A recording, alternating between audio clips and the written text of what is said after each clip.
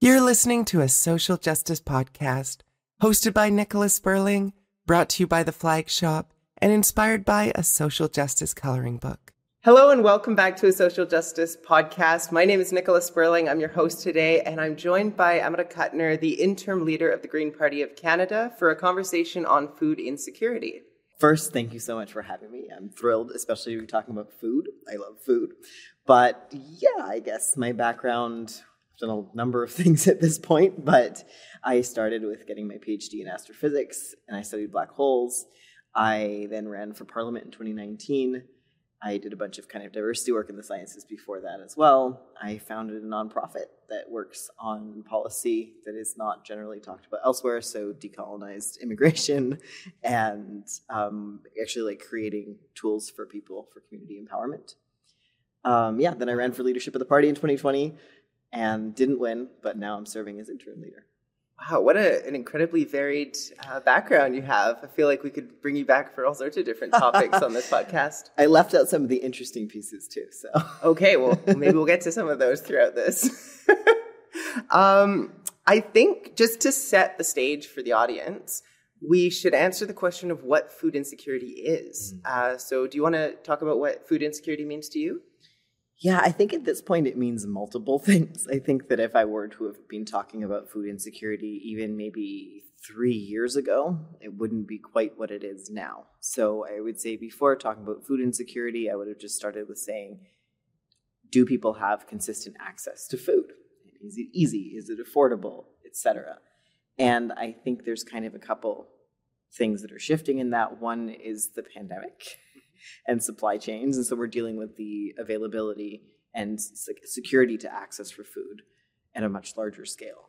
And also now with inflation and rising costs, which is not all inflation, but people just taking our money, we're also having more issues with food insecurity, which is like, I think the statistics around 50 to 60% of people in this country now are struggling to feed themselves, That's a huge number. It's a huge number. Mm-hmm. And so anybody who is struggling to feed themselves at all, I would count that as food insecurity. I think we've also got the climate aspect of it, which means that as crops start to have problems, or we have also escalating conflict and war, causing food supply chains to be difficult as well, that also adds to food insecurity. One last piece, though, to it, I would add underneath the aspect of food sovereignty, which is that people actually have the deeper right to food and the ability to have their original food ways or any sort of sovereignty to do with that in the first place, but kind of access to food traditions, and kind of the ability to maybe even produce your own food being important. Right. And I guess that food sovereignty really gets highlighted when you talk about Indigenous groups having access to food that maybe the rest of the population doesn't have because it's part of their tradition. And you have to be able to balance that sort of sustainability while respecting traditions and figure out how to make that work on a global scale as well as within Canada. Have you personally experienced food insecurity? No, I haven't. I've definitely lived in places where it's very common, and I've lived in places where food is not as easily accessible. So I lived on one of the Gulf Islands that's off-grid, and so either people are growing their own food or you have to order groceries, so there's the potential that if there's a storm or whatever, you won't be able to get your food. But I have been privileged enough to never have to worry. And so I think that's a good thing to clarify for the audience is I'm also coming from that place of privilege. I haven't dealt with food insecurity myself. I've had to cut costs sometimes because I didn't make a lot of money to buy cheaper, less healthy food. Maybe that'll come up throughout the conversation about how a lot of people will often rely on unhealthier options because of their access to food. But I think it's an important point. Normally on these podcasts, I try to have 3 people here. Someone who is particularly knowledgeable on the subject, and then someone who has experienced the topic firsthand. And unfortunately, I wasn't able to have 3 people today because one of our guests ended up having to cancel at the last minute. So just so the audience is aware that we're both coming from that perspective of having privilege when it comes to food security, but maybe that's not always going to be the case. And that's something that we have to consider. And obviously you have to consider to a very large extent leading a party that's hoping to govern Canada, because you're going to be front and center in that push if that's the case, right? Yeah, and it is very important to acknowledge that. I have kind of been really close with people who I've known grew up on food stamps, and so I've learned a lot, but it has never been firsthand experience. But I've known through actually really witnessing the traumatic after effects that people have from when they live through food insecurity and extreme poverty, of then how that affects the way they even approach food and eating for the rest of their lives. It's sort of, I guess, a trauma response in a lot of ways. And I know that exists. I talk about this on every podcast that we do, but all of the issues we talk about overlap.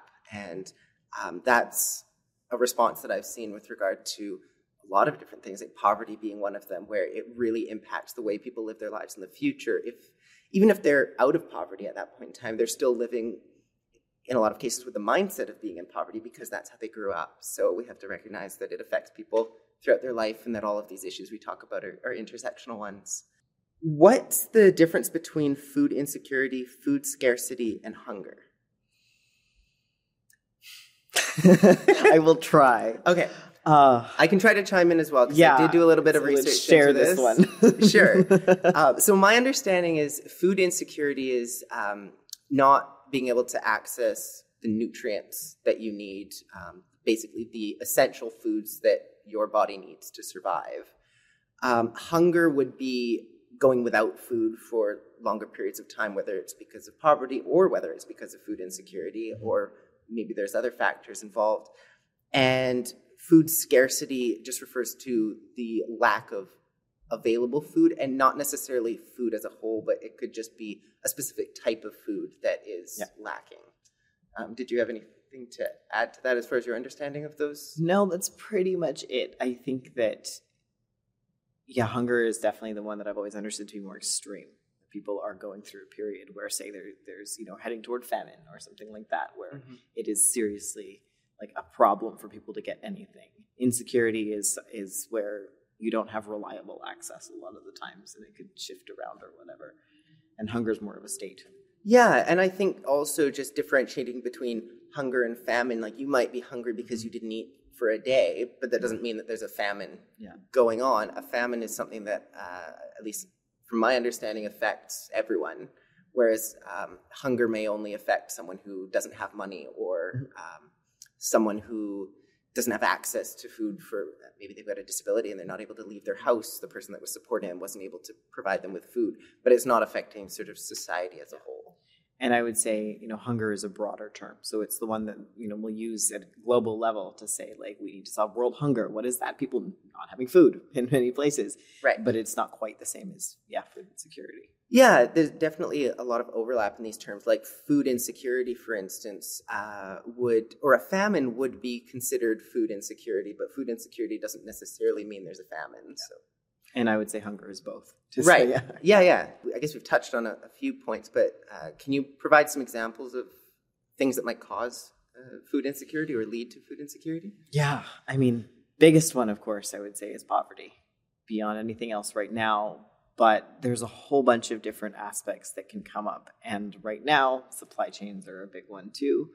I would say also not just poverty, but the way and the place that people are living. Sometimes this can happen where, especially because of socioeconomic stratification, people live in an area where it's actually difficult to access food, whereas somewhere else in the city is easier to access food.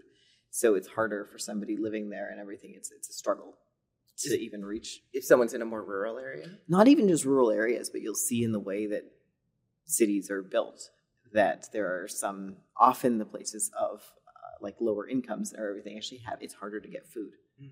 And so that can add to it. But another stuff is, of course, just scarcity, or another thing is just scarcity of resources in the first place. And, I always talk about the fact that we live in a world that is completely abundant, and scarcity is a construct. Scarcity is a construct as well as a mindset.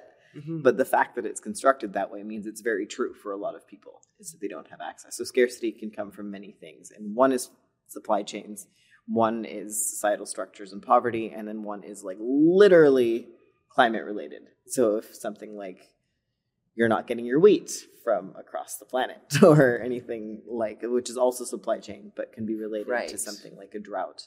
Or a war. We're seeing that with Ukraine at the moment. I was really hoping that we would have this third guest specifically for this conversation, because the person I was thinking of was involved in a no barrier food bank.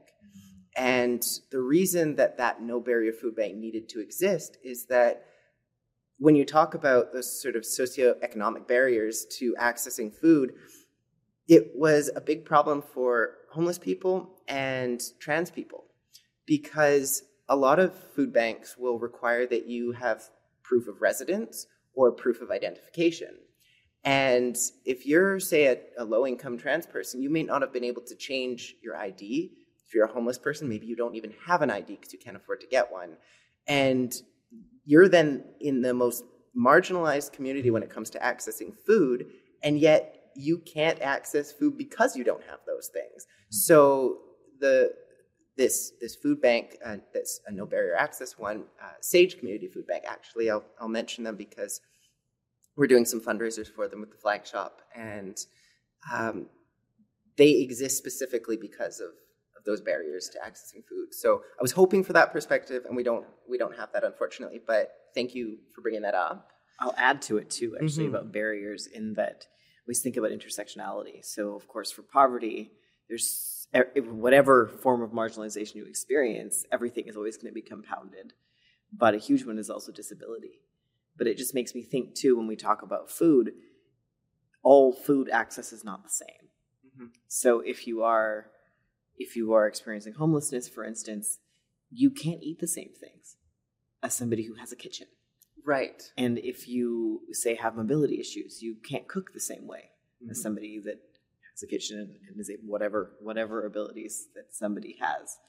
And the same goes for a lot of different things. If you can access different spaces, that also just affects what you can get in terms of food.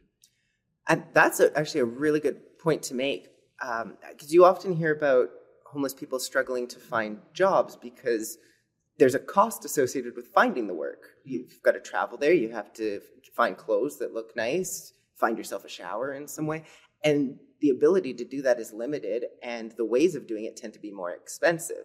So if you can't cook a meal, for instance, you're now having to buy pre-prepared food, which tends to be more expensive, which makes it even harder then to save up money to buy more food that you might need, or housing, or whatever else it is that you need money for. And it's often less healthy. Absolutely. So adding, like, you're always, all the issues compound themselves.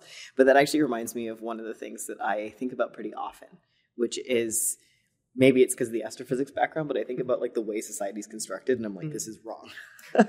There's something fundamentally off about everything. And part of it is because everything is literally constructed to keep us out. There is no common space. So I always think, like, an ideal society, not even ideal, a better society would have access to food, like, everywhere. We would be growing food that people could just have. But I think about this, like, why can we not cook? Why can people not have access to shelter just naturally in some way? And why can they not cook? It's like, these are not things that are difficult in terms of human existence.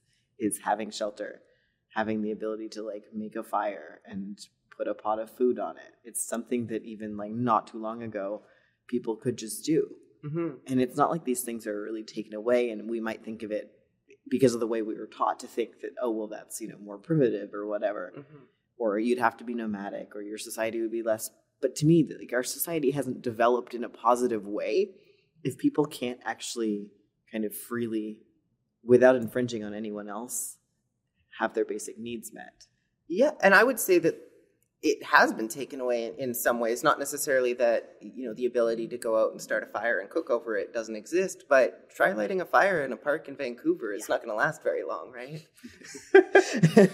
And, you think, okay, well, barbecues or whatever, but, I just end up thinking about that. And I in no way ascribe to the idea, because I think it's super colonial, that everyone should be able to just walk off into the woods and, like, stake out a spot and build themselves a cabin and live there. But I do kind of think of, like, the promise of what life is, and how much it is amazing to live here and amazing to eat food, really. Yeah. And that something like growing your own food or foraging is so difficult. That, to me, is an indicator there's something fundamentally wrong. Absolutely. I don't know if this is the best example, but I often hear about people wanting to have chickens at home. And that's a pretty early source of food for humans to domesticate animals and use them for food. And chickens are providing food while they're living as well as food when they're dead. And once you have these big cities and you get issues around noise complaints and all sorts of things, the options to be self-reliant seem like they get diminished, because cities are now saying, well, you can't have them for this reason, and maybe you can't even have a garden for whatever bylaw reason exists. So I actually want to talk about the classist and feudalist history of why that's the case. Let's get into it, sure. So I've said a few times now, in I don't know what setting, that I find it ridiculous that we've gotten to this year and we still have a problem with feudalism. But we really do. And so the lawn itself is a invention to prove your status, because you don't have to grow stuff on it and you don't have to use it for providing for yourself. So what we kind of ended up having was like democratized feudalism. Everybody now has their tiny fancy house with their lawn, which makes no sense. But also there's so much of a concept baked into it that the lawn is a status symbol. That if you have to grow food on it, that you're somehow not doing well. If you're keeping chickens, then you must be poor. And of course, there's nothing wrong with being poor, but that's the whole core of it, is this judgmental basis of societal stratification. And so now that we have all this stuff, it's baked into the law because poverty has been a legislative choice and criminalized forever. Yeah, that's an excellent point to make. And I also think about the fact that at the moment, we don't struggle with food insecurity enough, I guess, from a larger societal perspective, that we're willing to take drastic action to preserve the agricultural land that we have. Think about in Richmond, they keep talking about building high-rises on extremely fertile land. Well, maybe that's not a concern right now, but what about 10, 20 years from now when we're dealing with all of these droughts, floods, and all sorts of things that are going to impact our supply chains, our way of living? It would be really valuable to have some actual farmland in the city that we could use, wouldn't it? I think it is affecting us now. We're just not aware of it. And I think that brings up the point of a way now that a lot of our food systems are constructed. They seem efficient, but they're not. They're efficient for profit alone. So they're not efficient for providing good food. They're not efficient for making sure that we can get food and make sure it's grown near us. And so there's any sort of security in it, all those sorts of things. And a lot of the way that agriculture has gone is so industrialized, it's just compounding all our problems, whether that's the health of the food itself, whether that's climate change, whether that's pollution of any kind, whether it's the health of the farmers, the literal sustainability of any of the practices with the farming itself, or the fact that you have to subsidize any of it. So it doesn't make any sense. And it's a massive problem already, but the way everything's constructed makes it so something that is actually kind of critical and not a crisis, but is actually not being looked at, because you can kind of fake it through whatever societal structure or system or economic measure makes it seem like it isn't a problem now. Right. And I think, as a society, we did experience a little bit of what food insecurity looks like when we had these floods taking out our supply lines. And suddenly the Lower Mainland, which is home to a huge amount of people, millions of people, it didn't have access to certain types of food because they couldn't get here. And I think the problem, though, is that people weren't so significantly affected that they were up in arms and demanding that their government did something. So the government doesn't take that as a cue to actually do anything about it. So we end up seeing so much inaction. And at what point do we kind of get to a breaking point where the government says, oh, actually now we have to do something because we see this big problem? And at that point, is it too late? Yeah, I'm a little concerned about that for sure, because I think the other way that people do it is it's like they're shuffling around chess pieces on a massive board, right? They're like, well, we can just get it from here and here and here. And it's like, nope, no. This is absolutely the time where we need to be concerned with and setting up local self-sufficiency. And when I talk about that, I think every once in a while people are like, well, not everyone's going to live on their own homestead. And I'm like, no. That's not the idea here. People are like, well, you can't grow everything in the city. To challenge slightly, but I get it, right? You're not going to somehow have grain fields that everybody needs in your city.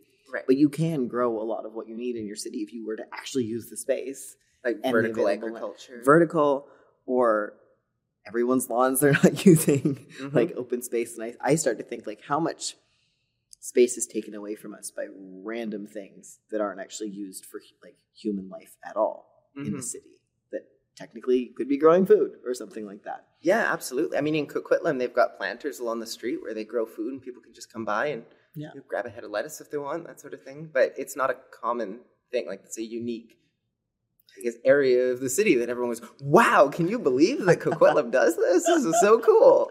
Well, we should be doing it everywhere, right?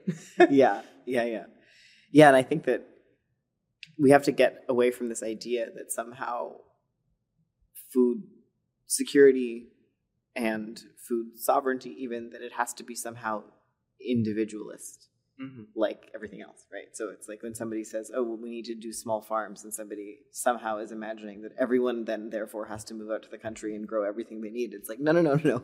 We can have community structure here where this stuff is actually worked out, and we have a system to provide for each other that has that resilience built in. So if your entire area gets flooded, things will be fine because you know where you can get things, and you kind of understand, like, okay, if this region has a predicted drought, California has drought predictions that are starting to last for a lot longer, and that's where a lot of salad greens, for one, but even stuff that we have in our grocery stores up here comes from. Yeah. So if you know this is coming, if you actually had a food system at a broad scale that was balanced out and understood, and it was mapped with climate trends, you'd be ready for it. Absolutely. And I'm seeing a lot of similarities between the conversation that we're having here and the conversation that we had on episode 2 of this podcast, which was on the climate crisis, around preparedness. Like, the same issues are happening when it comes to the climate crisis, where our governments just aren't preparing for what is to come. And at some point, and maybe we're already there, it's too late. So we were having a conversation around engineered climate solutions and how awful they could potentially be, but how it might be our only option if our governments don't get their act together. I really hope not. I feel the other way about that. And this is about how I feel about food too. That the solution to everything is community empowerment. And the idea that somehow we should meddle more to fix a problem of meddling just doesn't feel right. It's like the whole, like, we keep introducing invasive species to take out the next one. That's the vibe I get from that whole idea. Actually, it's kind of like, if you send a canoe down a river and it's empty, it's going to get to the end of the river upright. But if you put a person in it, it's probably going to flip over. It's, just let nature do its thing. Exactly. The human intervention only seems to harm us. So I feel like with that, if we're talking about bringing systems to a halt or whatever that are causing stuff, it's by giving people the power to detach themselves from the problematic structures. And food is a huge part of that. And so is the preparedness to get through everything. So I think that, like, I'm really reticent to ever think that it's a good idea to mess with the whole climate, but you can do it at a smaller scale, which goes the other way, which is the preparedness side of things. How do you get an area ready to withstand high heat and temperatures? Like, how do you make sure you're ready to stop a fire from reaching people, that sort of thing. So it's like, okay, you're not messing with the weather, but you are creating a system to protect yourselves. And that could be for food too. Okay, you're going to have flooding, you're going to have temperatures that stuff isn't going to live through in terms of crops, but you could do work to make sure you have systems to protect that, which could help offset. And kind of looking to the climates, I guess, that are experiencing the climate you will likely experience in the future and go, okay, well, what are they doing there? And that will help us inform what we do here. That took us on a little bit of a tangent, but I think that's great. We can take a tangent on any of these questions. I mean, we were going to land in climate somehow. I've got the question still coming up even. We'll see if it still works. So just kind of continuing on with the conversation that we were having around people that are affected by food insecurity, I think maybe we want to delve a little bit deeper into who those people might be, they tend to be the most vulnerable people in our population, from what I understand, right? Yeah, and I think it's important to recognize now, like, oppression, marginalization, et cetera, like, affects a broad group of people and differently in a lot of ways. But I think that we're at a very particular moment where we're coming to the end of kind of, there's been a falsehood to how well everyone's doing. And it's not just when you go through economic crash cycles, but I think we're at a particular place now where everything is compounding. And so food insecurity is set to now, I think, affect a lot more people. And both because of, well, supply chain problems and climate, but also just because of affordability. And so I think for so long, we think of, okay, people who are impoverished have trouble here. But when people get as squeezed as they are now, access to food, and especially nutritious food, suddenly becomes an issue for a lot of people that it wasn't before. And people do not necessarily also have the skills and the tools to feed themselves well. Right. Which then compounds. When you suddenly have, like, everyone has less time, everyone has less money, people are going to be eating less healthy, but also sometimes, like, it's just all over the place in terms of what's affordable. Mm-hmm. And then whether people have the ability to make sure they're having proper nutrition or even kind of had that training in the first place. Right. And I was watching a video recently on how it is that the land that we have on Earth is able to support the human population.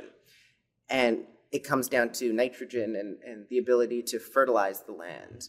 So prior to the invention of fertilizers, the planet would not have supported the population that's currently on the planet, right? I mean, maybe not. I don't know. This is what the video portrayed. Yeah. But, and feel free to chime in on that as well. But I'm kind of wondering, is population an issue in this as well? So that's a tricky one, because a lot of the history of talking about population makes a bunch of core assumptions of how people are going to live. And I don't think that it actually would not sustain the number of people. We just have to be done differently? It has to be done differently. So right now, we also massively overproduce food. Mm-hmm. So the amount of, I don't know the numbers, but we produce way more food than we actually eat. Absolutely. And it goes to waste. And a lot of it's produced in kind of destructive ways. But, like, there's a cost also associated with the way that we fertilize. There's a lot of loss in industrial farming. Like, and it's not, like, again, I don't think you're going straight back to, like, tiny farms here and everybody working on tiny farms. Like, there's a middle ground to what is actually going to be sustainable. Mm. But there's a lot of land that we don't currently use for farming that we could, speaking of agricultural land being taken away. Yeah.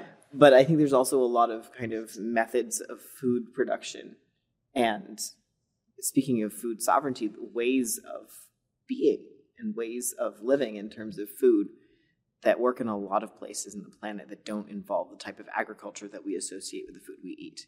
Right. So population itself is not an issue. Consumption is an issue. Right. So eugenics isn't the answer. No.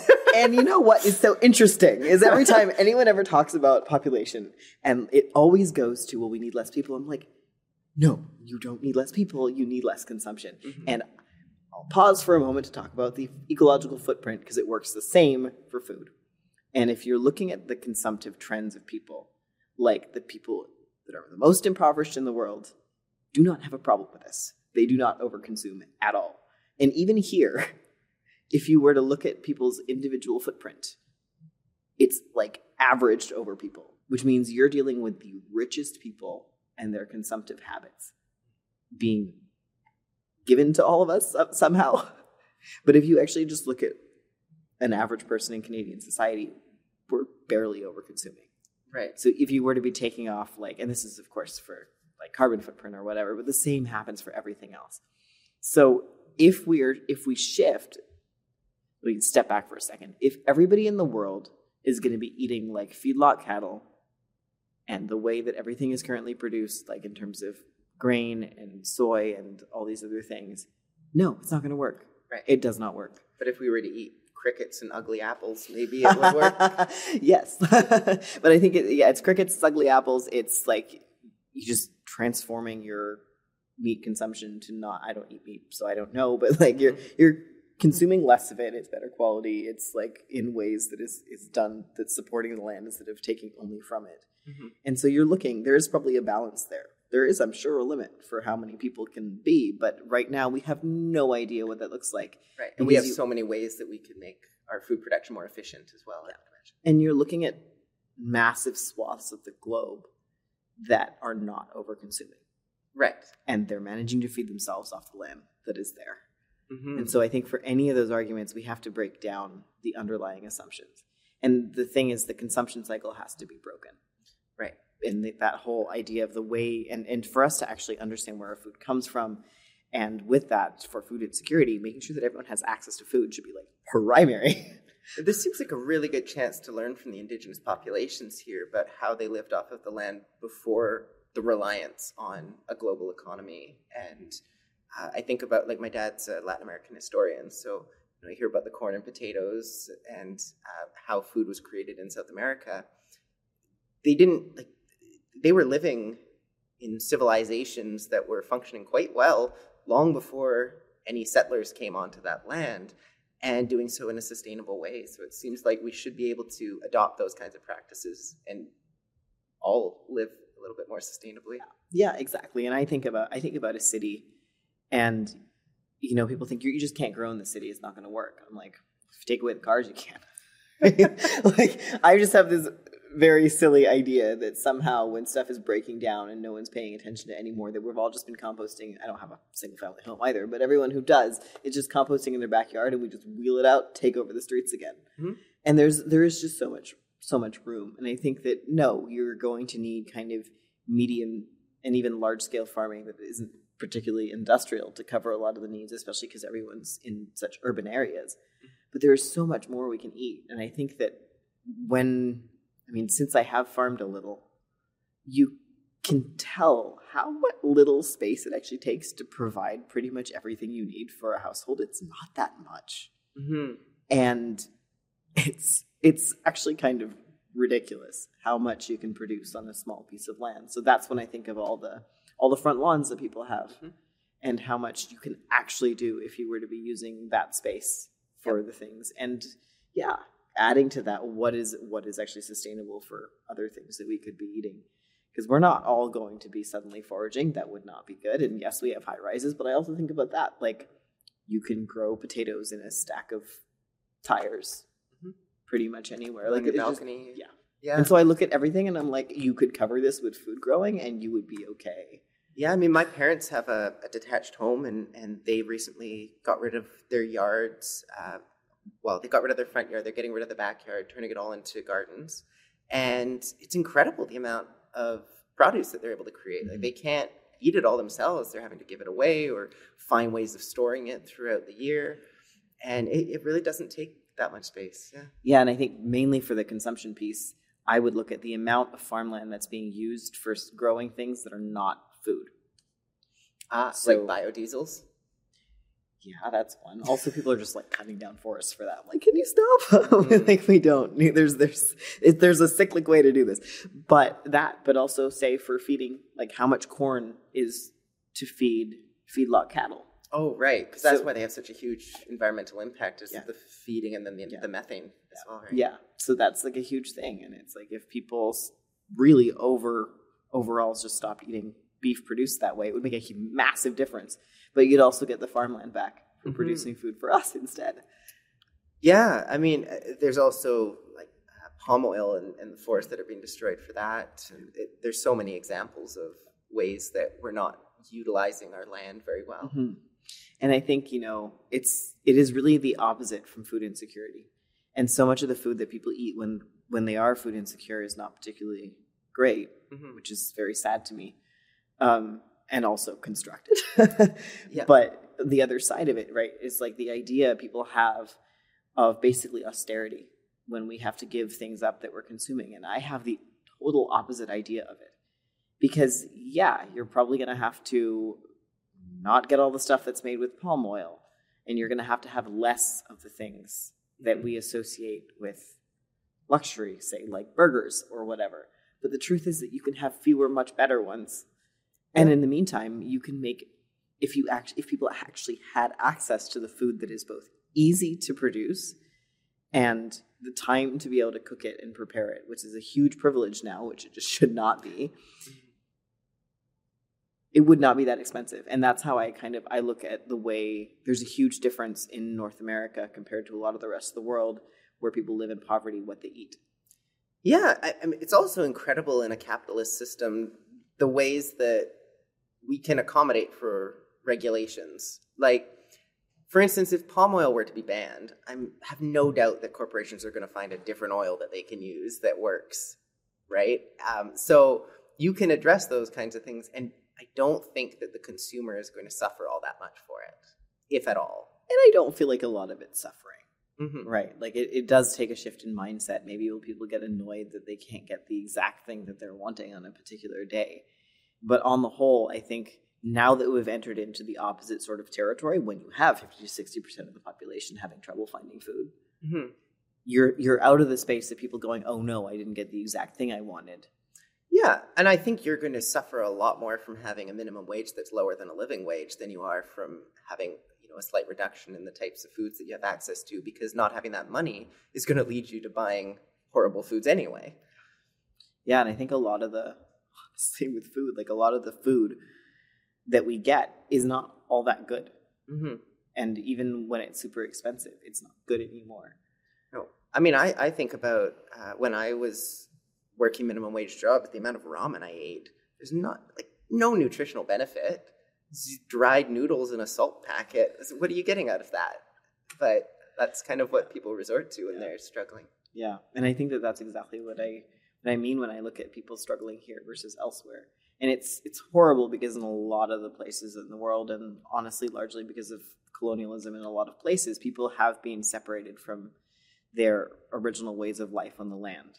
And some places they're still intact or moderately intact and people can access food. But in a lot of places we have kind of an issue like that somewhere. Mm-hmm. But there's so much of the world whose basic diets are not hard to produce. And it's actually easy to get. And where you go to now we go to the market or supermarket or whatever. And the things that we need and actually the healthiest are super expensive. And so vegetables are super expensive. Ridiculous. In most of the rest of the world, the vegetables are not super expensive. Mm-hmm. So you can get your staples that way. Right. How does the availability of water affect food insecurity? It's kind of a big huge question. Deal. No, availability of water is a huge deal. And I think water is one of the things that I wish people actually talked and thought about more. And I've been thinking a lot about what kind of, especially through the pandemic, there's been a refocus on what we actually need to live, which mm-hmm. I'm kind of glad for, right? But, people are lacking community, which is very true, but it's still not a basic necessity. But food, water, shelter, health. Mm-hmm. But water is this piece that so rarely gets discussed. And we have right now, massive threats to the health of our watersheds, not something anyone ever thinks about. Well, you mentioned California earlier. Yeah. They deal with that significantly, right? Yeah. And it's, there's, whether it's from pollution, whether it's from changes in weather, or just regular weather issues that you might have. But that's just one aspect, because that's kind of food production. It's availability and ability to grow food in your area. But clean water is also necessary for people to make food. Clean water is also necessary for so many other reasons. And this goes back to all the impacts of who experiences these things. It's everything that you have to deal with. The time to make food, the availability of ingredients, what sort of thing you can get. But there's pretty much nothing you can do without clean water. Yep. And access to water is one of those things, too, that you'd think, okay, should be good, right? No. How many oceans we have. Right. There should be water. I can get, and it's one of those things that you should. Mm-hmm. And people have always had different methods. Not everyone's water is clean, whether you're getting it from a river or somehow from a well. You might have to treat it, but there's usually a way to do that. So you can boil it, right? And now, of course, in this society, it's really unfortunate for anyone who has to boil their water, but it's also a commitment, right? You have to do this work. And there's places with massively polluted water, which is different than slightly dirty water that you have to boil. Like a Flint, Michigan type of situation. Yeah. Mm-hmm. Or people with mining nearby, people with, especially in a lot of First Nations communities, that's a big seriously one. contaminated water. Mm-hmm. And so I'm familiar with, say, living with water that you're getting from a lake, and you definitely have to boil it because there's stuff in it is not at all the same thing as piped water coming through your taps that's got like serious chemical problems with it. Right, like when you turn the tap on, it's just brown coming out. Yeah, or some other variety of interesting colors. Yeah, but that fracking, I guess, leads to that as well. Yeah, so I think that this is a big issue, and then all the changes in water security as well directly impact food security. And yeah, again, for like all the reasons, I don't think I list them every single time, but you know, it is not just about food production. It's about cooking. It's about all of it, being able to have clean food as well. Right, having those basic necessities that we all need to survive. Yeah, and then I would just right back again put the climate piece in there, because as we have changes in our basically global water cycle, and you have droughts. This is a huge, it's just like, that's probably the biggest immediate impact. Droughts are? It. Yeah. Mm-hmm. Yeah, because that'll lead to complete destruction of crops. Yeah. And, just crop failure, and especially for people who herd loss, things like that. So earlier you mentioned that, was it 50 or 60% of people are struggling to find food? How are you seeing that shifting these days with the rise of inflation? It's largely because of the rise of inflation that we've gotten to those numbers. So I saw two different statistics, and the first one was 60. It was a few months ago, and it was 60% of people are struggling to make sure they get food on their table. And then it was 50% recently also. And I think that there is a wide variety of what that means. And I think that, you know, for some people, it means they're just seriously having to cut down. And then for other people, that means they don't have access to food at all. Right. And so that, I'm not sure where in that statistic you have what. And our systems of dealing with food insecurity, like food banks, are being stretched to the limit, I would think, with so many people needing access to food. And it doesn't seem like it's going to get better anytime soon, because we've got interest rates rising, the inflation's still going up.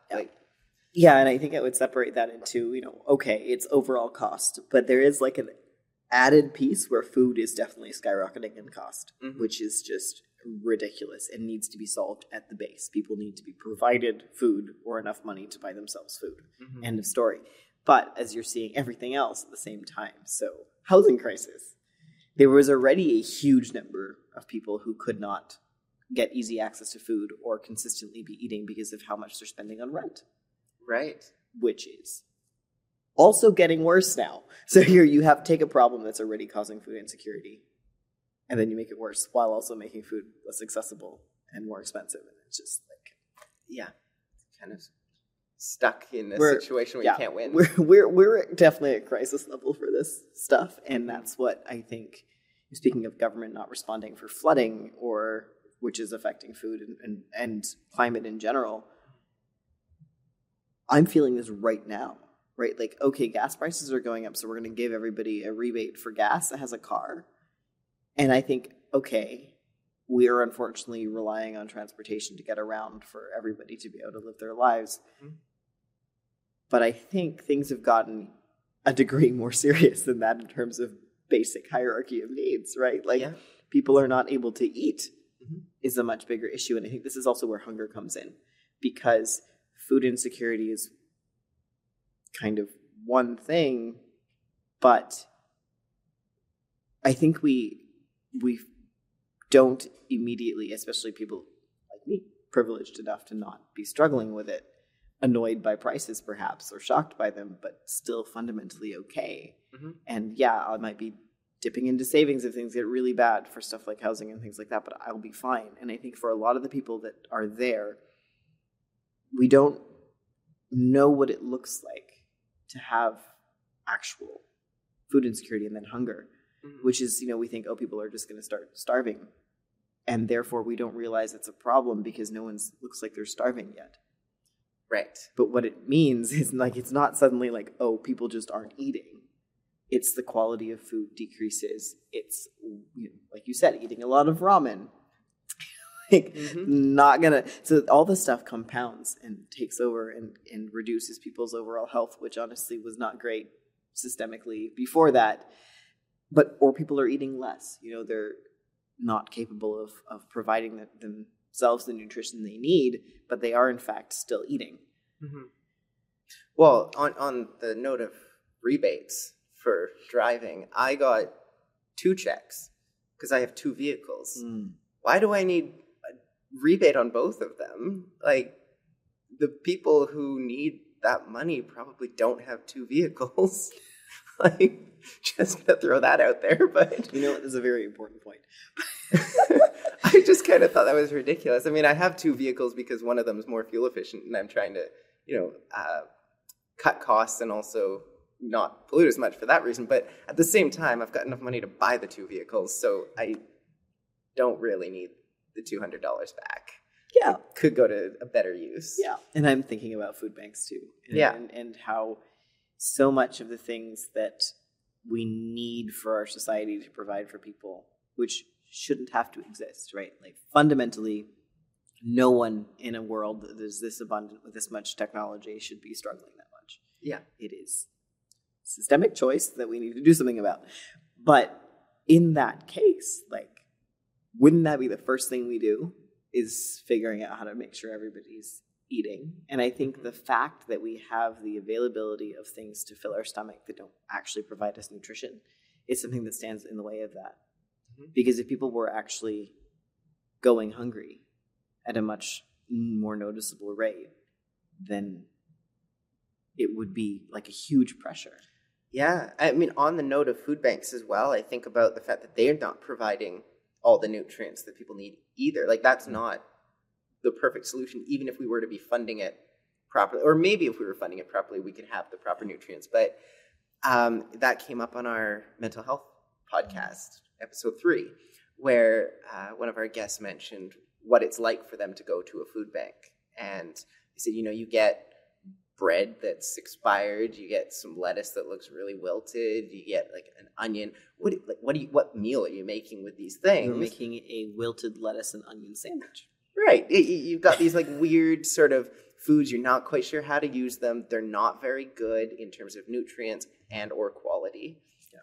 And that's just the reality for, in this case, someone who's dealing with poverty, that they don't have access to that. And I think that's also a part of, like, when we talk about nutrition, I think people are like, oh, like, are you properly getting a balanced diet? I think we're way far away from talking about having a balanced diet. We're talking about whether people are literally getting the nutrients they need for their body to continue functioning. Making sure people don't get scurvy. Right. We're over there. We're not on the have you made sure that you got enough protein today side of things. We're like, you're getting this many grams of whatever it is. It's like, actually, are you getting the vitamins or other whatever basic component that your body needs to function, that your brain can keep it up for a long time? We have universal health care. We should be caring about those things, because if people aren't getting the nutrients they need now, they're costing our healthcare system money, which is costing us as taxpayers money.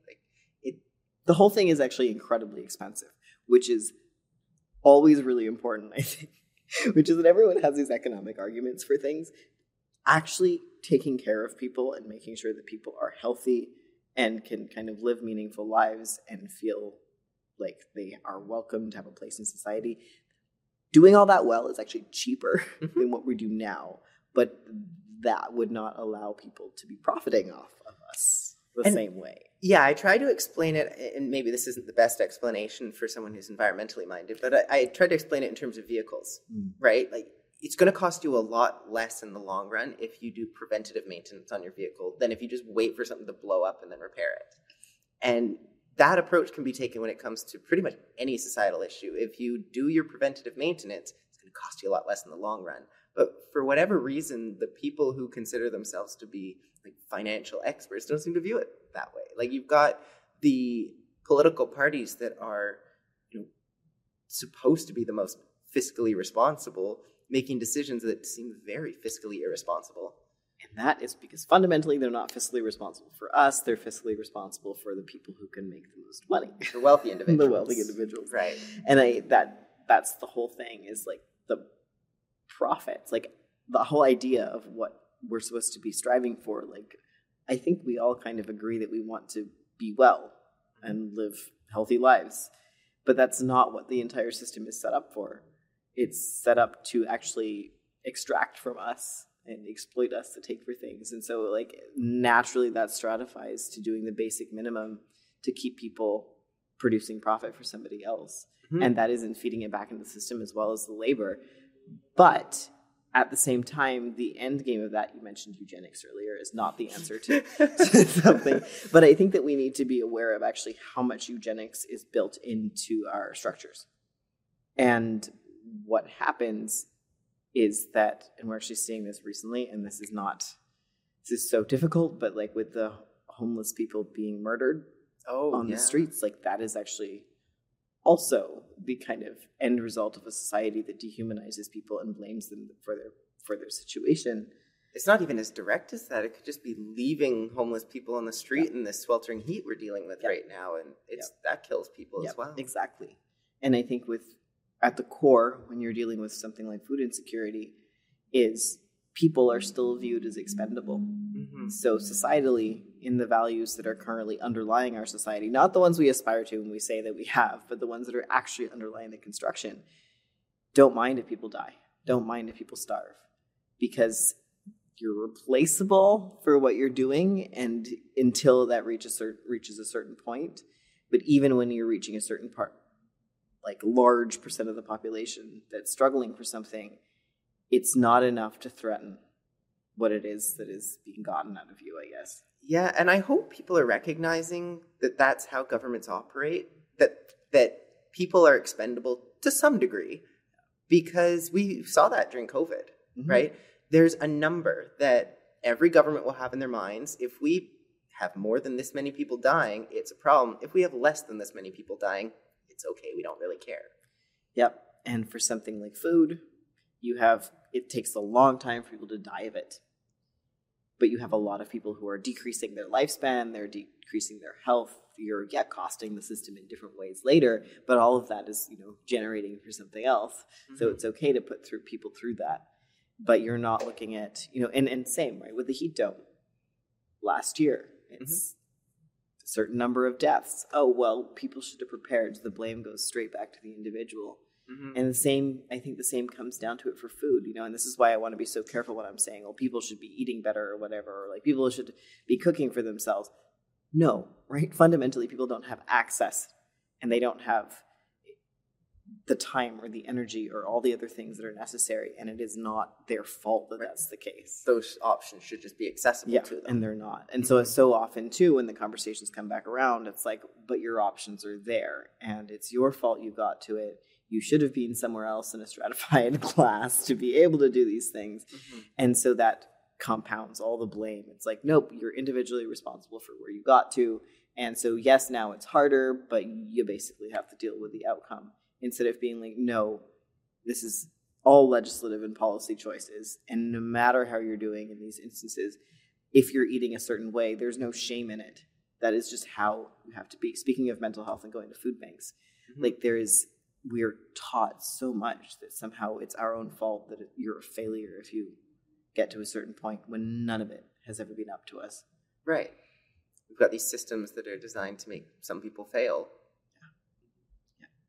The Government of Canada outlines 4 categories of food security: food secure, marginal insecurity, moderate insecurity, and severe insecurity. Do you think that those categories are useful? And how does our relationship with food insecurity differ in Canada as opposed to other areas of the world? I would say that those categories are useful because there is such a broad difference. But at the same time, nobody dealing with food insecurity is paying attention to what level of food insecurity they have on the Government of Canada scale. I made it from moderate. I feel like there's a lot of policy people, somewhat like myself, that are like, okay, we need a way to categorize and understand what we're dealing with. But at the same time, we need to go deep into the way that you transform a system to fundamentally be resilient to the things that cause insecurity, but also to just make sure that everybody, I think that categorizations sometimes like that, it's like, okay, well, they are different, solved by different, you see, like, as the numbers shift, like the extent of the problem you're dealing with. Mm-hmm. But to some extent, this also adds back to the conversation of some people can die. Mm-hmm. It categorizes who you can easily care for and who you can't, and what is urgent to address, what isn't, and kind of accepting what degree of suffering and death we're going to find okay. It's a sad place to be. Yeah. Anyway. But globally, yeah, I don't know. I don't know how everywhere else is, but I think that what it looks like here looks very different.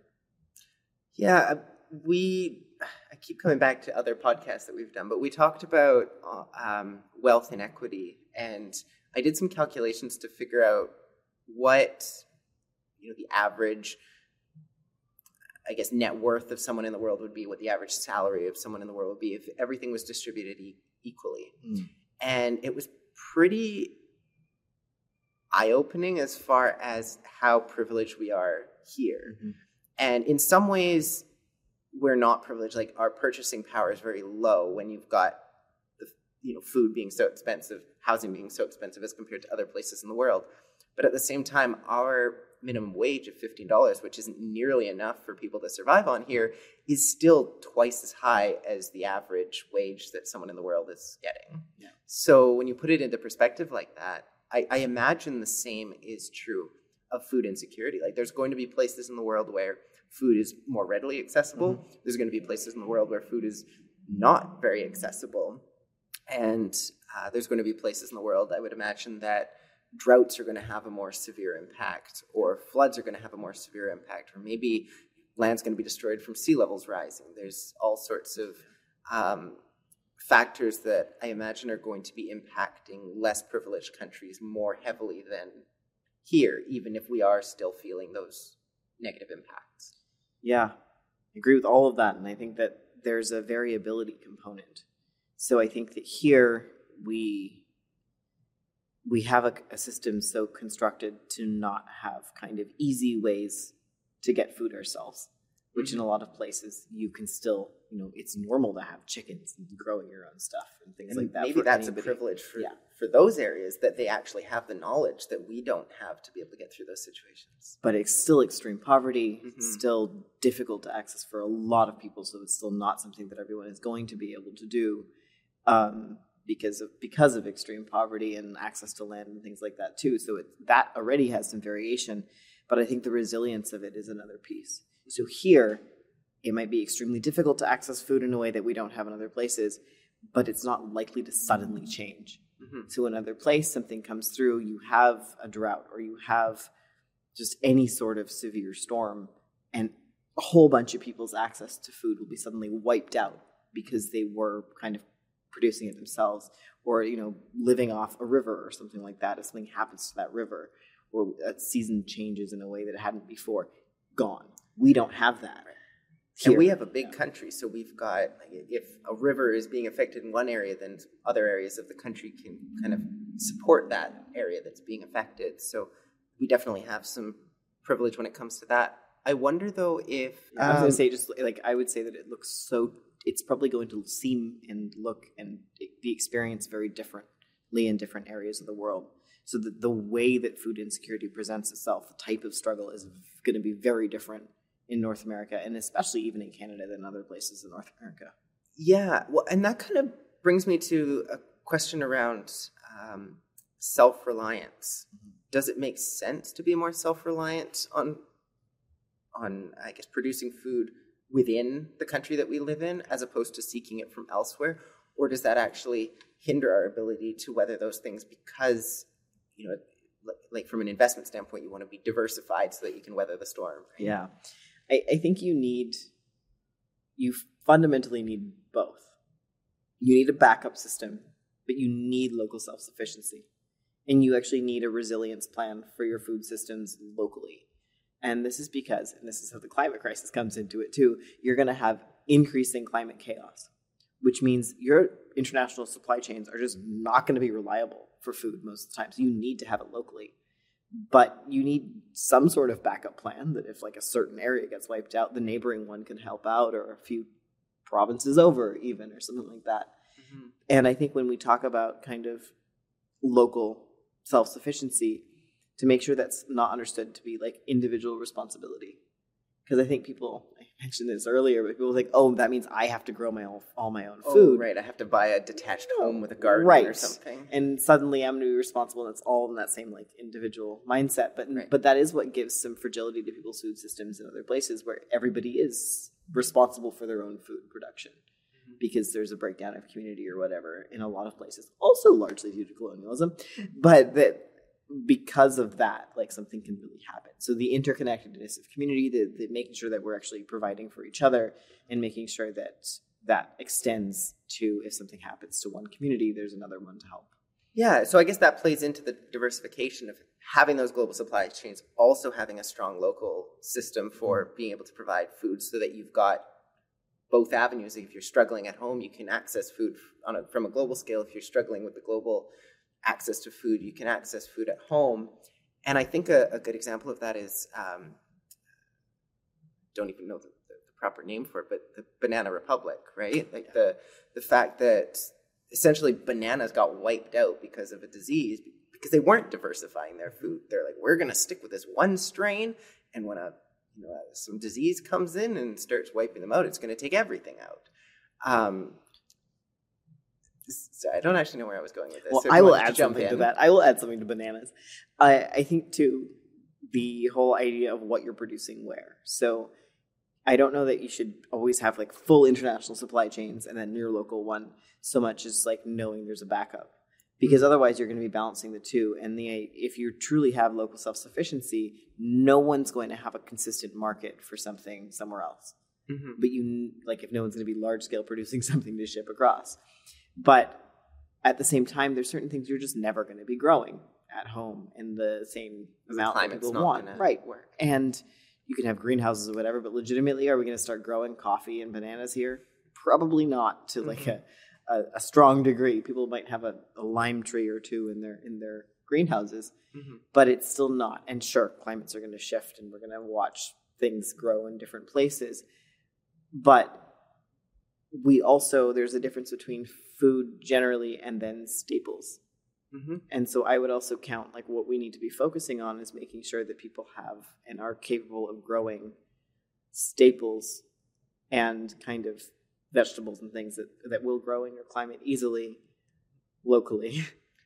That's kind of like we've had staples, for instance, starch-related staples in, I guess, rice, noodles, bread, potatoes are kind of the big ones, right?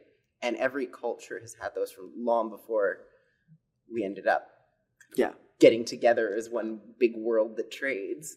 And those, I guess here we would have the ability to have wheat, or the ability to have potatoes. Maybe we have the ability to have corn. There's lots of staples that we can grow here. We don't necessarily need to be going to other countries and getting their food when we have alternatives that could work. And the diversification of that is, of course, super important, as mentioned with the bananas, to make sure that you're growing a bunch of different things in case one doesn't make it. Mm-hmm. Or diseases, all sorts of things that like so much of what we now have is monoculture.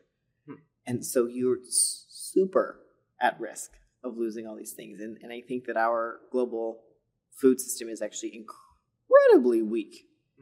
And that's a big issue too. But the other thing I would say is for anybody in the world, do not set up your economy to be dependent on export of something that is not a basic need, or even an export at all, right? Like you should have the ability to survive without the rest of that. But we're not shutting down the global economy because of this happening. You still have it, but and that's kind of the argument for refining and using our own oil, even if we're trying to transition away from it. It's just you have more control if you're doing it all internally as opposed to outsourcing, and also cutting down on shipping costs and pollution, all sorts of things.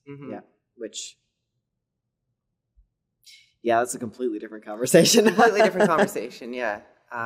the transportation costs really are a thing too for food. There's some ridiculous stuff that goes on now, which I think all contributes to this issue we have of food costs as well, because it is kind of done for efficiency of money making, the way that food production happens doesn't make sense, but it also tends to make it more expensive for us. So for instance, like there's a lot of food that's grown in Canada and then sent elsewhere to be packaged and then sent somewhere else to be sold, like literally from Ontario to Mexico to somewhere in the US. That makes no sense. We could be growing so much of our own food in Southern Ontario and it goes elsewhere. Yeah, I mean, we do that with our lumber as well. Yeah. Ship it over to China, have it made into something, and then have it shipped back to us. What do you think would be a useful measure of food security? Oof. That one's a tough one, especially after talking about like the categorization for food insecurity. I think there needs to be a whole thing about like simplicity of access.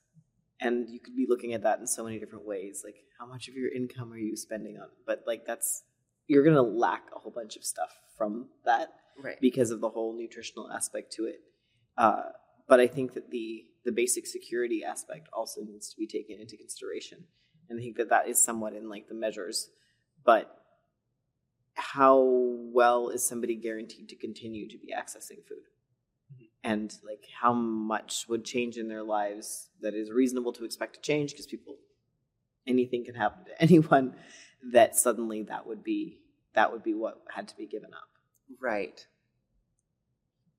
That's a good answer. That's kind of a very difficult question to provide just one answer for, too, because there's so many different factors. Yeah, I don't think I could ever give a solid one thing answer for that. I just like, you have to look at all these factors and figure that out. Yeah, and I don't think anyone's come up with, this is the answer either. We've got different ideas of what food security looks like. Like, for some people, they might say, well, as long as we've got our staples, then we've got our food security covered. And other people might say, well, it's not, I don't really feel secure in that way.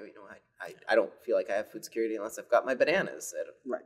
I'm just saying that the intermittence of access is a huge thing. So like people can be completely secure, but I think I mentioned this, like in terms of variability, it's like how easy is it for somebody to suddenly not be able to get food? Right. And so people might in that situation actually feel like they're completely food secure, but it's so not resilient or sustainable that they have no clue that would be the case. And I think so many people too are probably have some degree of food insecurity and they're just not aware of it because of just like the fact that they're downgrading to what they're eating, but they've always been downgraded in what they're eating. So there's no recognition that it's not actually good. Right. And food security might look different for different people depending on your dietary restrictions as well. I mean, if you were to say all we need are staples and our staple is wheat, well, that doesn't really work for a celiac. So what are you going to do? Exactly. Yeah. And I think that there's a lot of intersections with that too. And like allergies are a huge piece of it, but so is culture. So is like what people eat kind of or grow up to eat. In my mind, I heard culture. My mind went to bread culture. Oh, and like yogurt. Yeah. Yeah. I was like, I had to pull myself back again. And go, oh, wait a second. You're talking about like societal culture. Okay. Not a culture of yeast. Are there certain warning signs that we can look for as far as being able to determine if this is becoming even more of an issue? Like, it's really urgent. We need to act now. Obviously, we do need to act now. But like, what are some of the warning signs that people can be aware of to recognize when this is actually a threat for them? Oh, like individually. So let's say societally, we're way past that point. Yeah, no, I'm just trying to think of how do we get people to recognize that this is an issue? What are the warning signs that we can say, well, that's already happening. That's a sign of food insecurity. Or if this happens, that's going to be a sign of food insecurity. Yeah. So I think the markers are different depending on people's situations. One is certainly budgetary and how much of anyone's income is getting to go to whatever it is that they're spending money on. And if you are watching your food budget get smaller and smaller, that's an issue, certainly. So if the price of housing is going up faster than the price of inflation, that could be a sign of food insecurity. I would say so, because you're pressured from multiple directions. I would say too, if people are finding themselves buying like lower and lower quality of food, in order to do something like that. If you're eating ramen every day, or you're finding not a good sign. I also just tend to the more extreme side of this, I think, where people are like, oh, well, I just, in order to have enough food for the week, I'm not going to eat this. You're really kind of heading into some problematic things. But I think there's like, depending on where you are, kind of on the scale of things, there's warning signs that it's getting worse. Mm-hmm. And I think that at this point, the fact that almost everybody is actually changing what they're buying because of food prices, that it's clearly a crisis.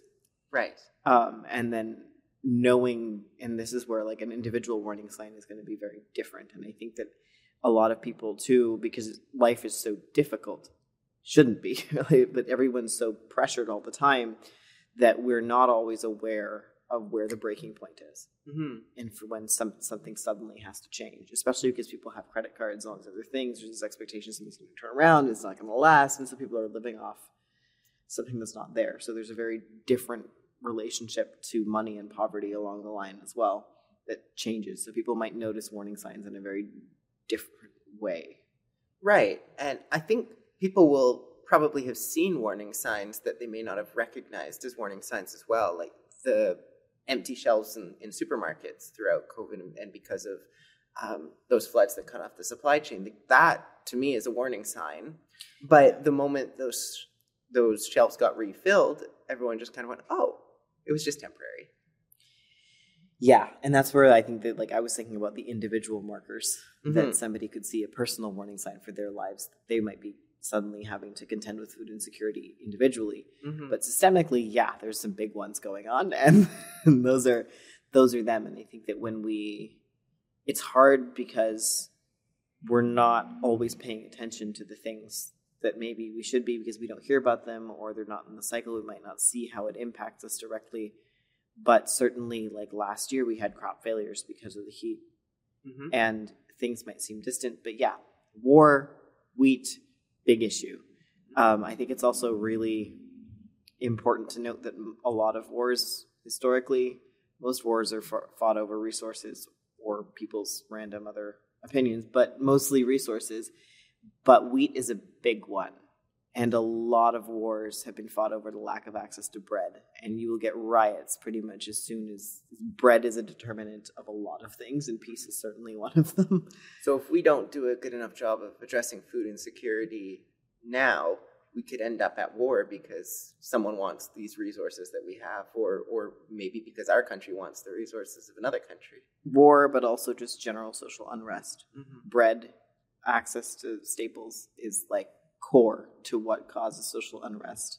And I think more generally than that, when stuff is actually cut off, I think the statistic is like, basically, maybe it's not a statistic, but we're always 3 days away from food riots.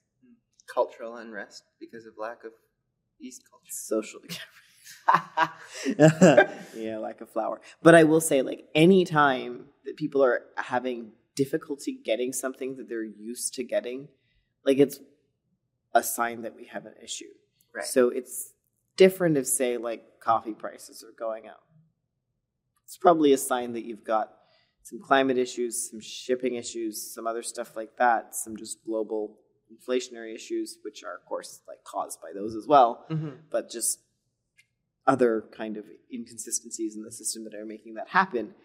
But when you are lacking things on the shelves that people need, you are suddenly into a completely different territory. And I would also say, when you start seeing the sourcing of stuff change. Like where the food's coming from? Yeah.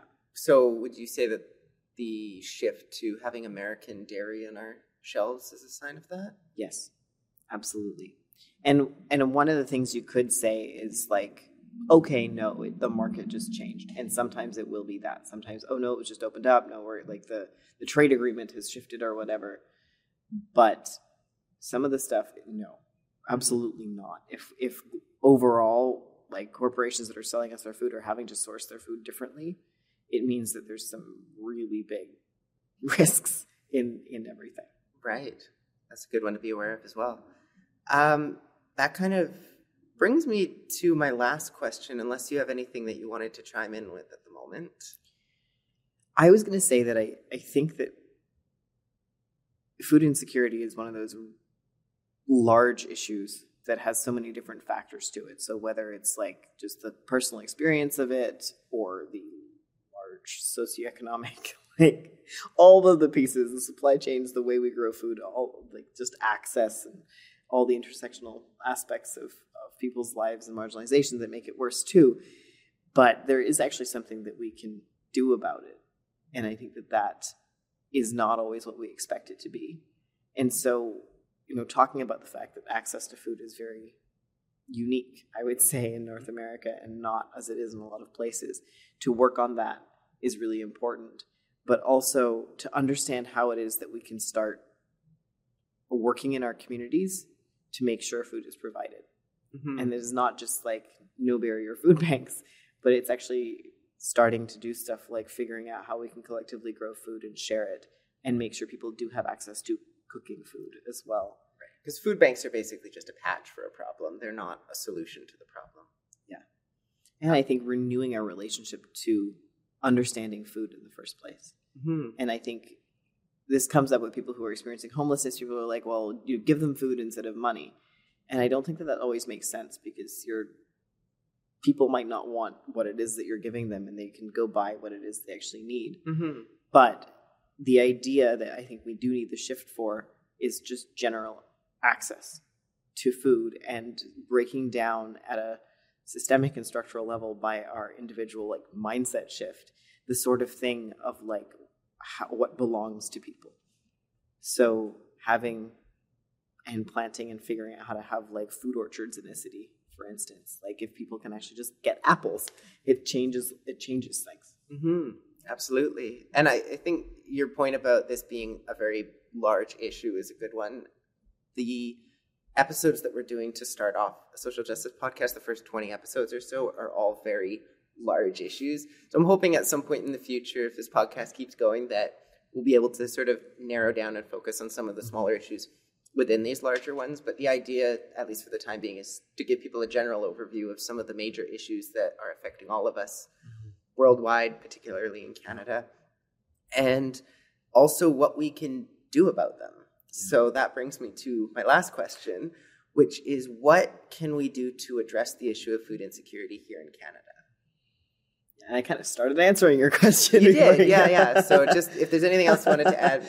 Yeah, and so I think because it's such a large issue, not a large as in massive issue, which it is, but also a multifaceted issue. It comes up in so many different ways. There are a lot of different things we can do about it.